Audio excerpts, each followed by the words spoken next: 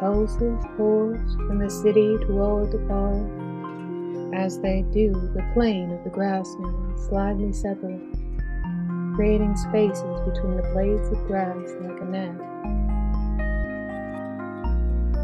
They do not come from the buried ground, though instead of taking a straight course toward the forest, they weave between and through the blades, pulling through as they aren't strong enough to reach even the skin. They are doomed to fail to produce what is necessary for the ancients presiding over the glowing object under the tree of the hope.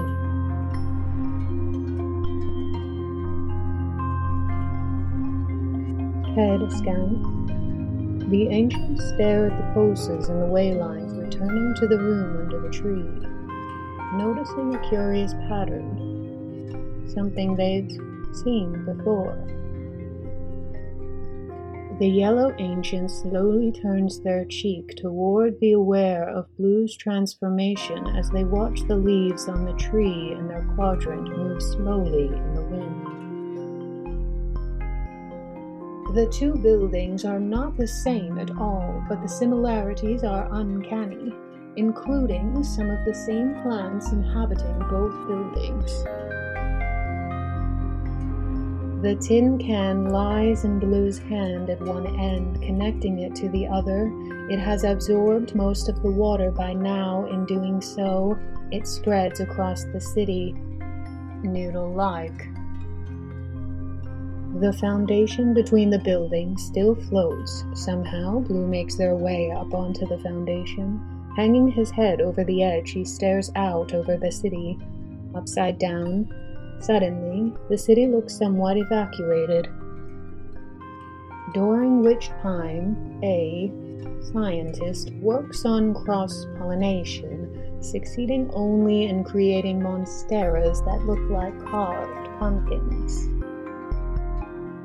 Guy walks around, staring at his own thumbs as he seriously contemplates the changes in Blue's body. Not quite certain the changes make his heart stir. There's a lot he feels and thinks about it, but he's not quite certain how to put it into words, though he knows Blue wouldn't ask. He would want to express it. He sits along the river near the monument and watches the sunset, contemplation begotten roses. Fair, he thinks, is Blue's skin, and yet I can only seem to dream of it. Somewhere, deep in his gut, he knows the words, the feeling that the one he loves has somehow been stolen from him.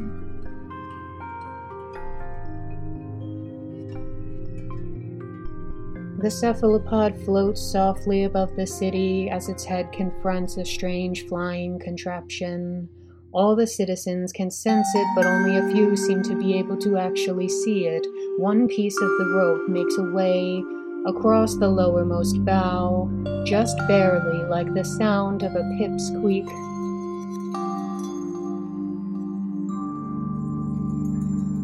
One pulse at a time, it courses across the city, dry like the first steps Blue had into the grasslands when she first stepped through the skin out of the forest. It began to rain. As the cephalopod and the flying contraption come close enough to the tail of a cat, in its dripping, both Blue and Guy lose all sight of each other as if 6 silver notes pass along each of their lips.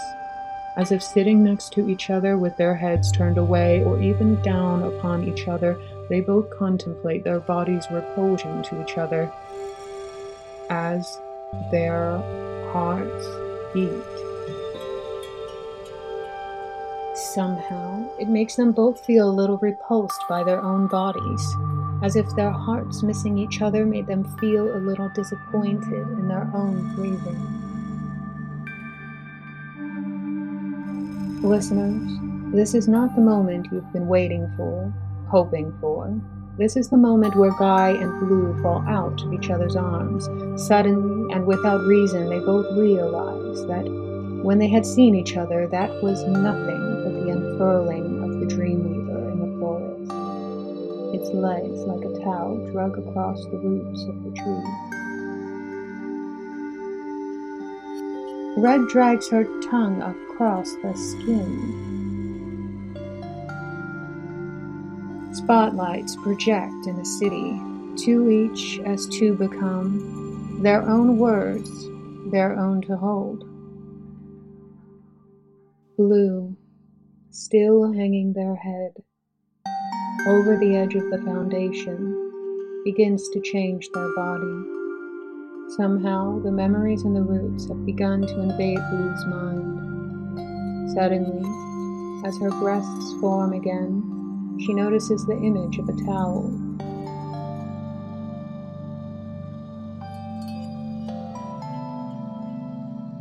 The image of a car sits upon the skin, as waves break upon a shoreline with a figure standing as the wave breaks around it. The town outside the city is full of people, eyes wide open as if in terror of all they cannot see. What lies in front of them is so indeterminate that their hands turn to stone. There is blood, and in the blood they read the separation between Blue and Guy. It's an A-line, skirt, you know. As Blue's body fills in all of its female form, releasing any notion of maleness which could be conceived, she breathes out. Held so long, it is her hair that unfurls as the Dreamweaver turns toward Ash.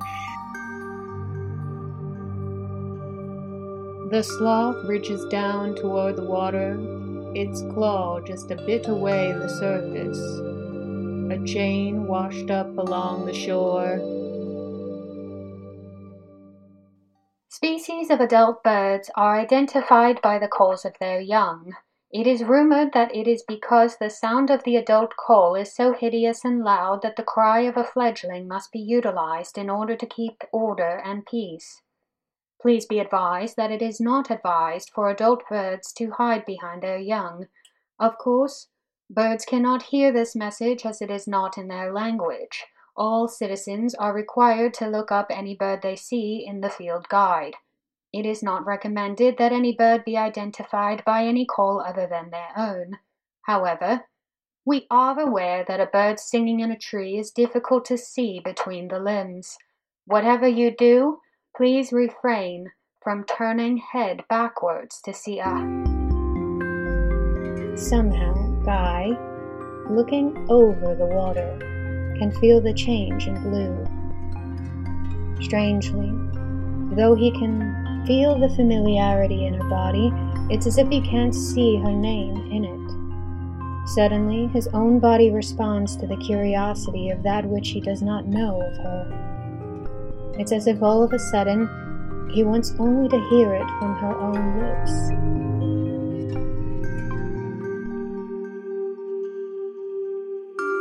Blue lets her weight fall fully into her own arms, feeling fully into her first breaths in so long. In doing so, her legs begin to separate from the foundation.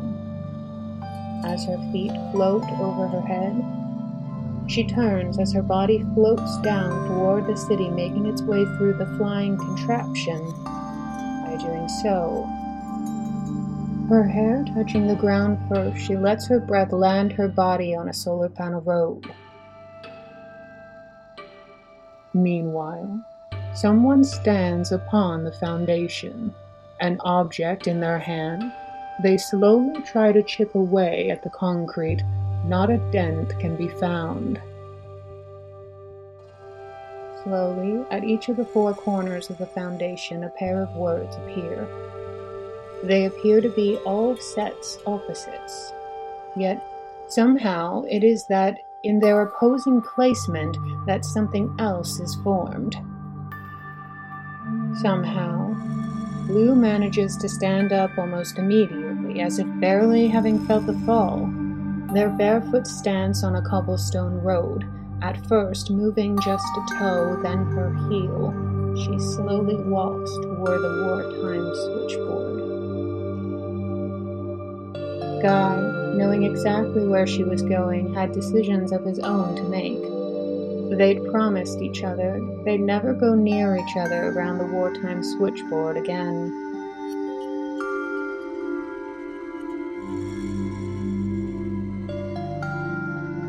There, they spoke to each other quietly about the pieces of rope they had both seen lying around.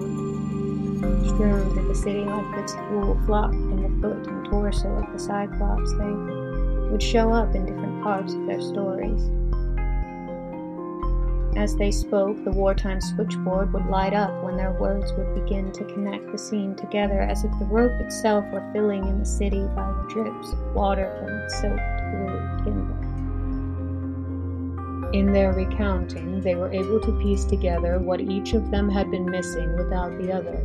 Their lips almost pressed together, they stared deep into each other's eyes.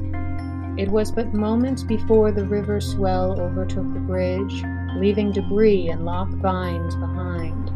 One by one, they remove all trace of their bodies.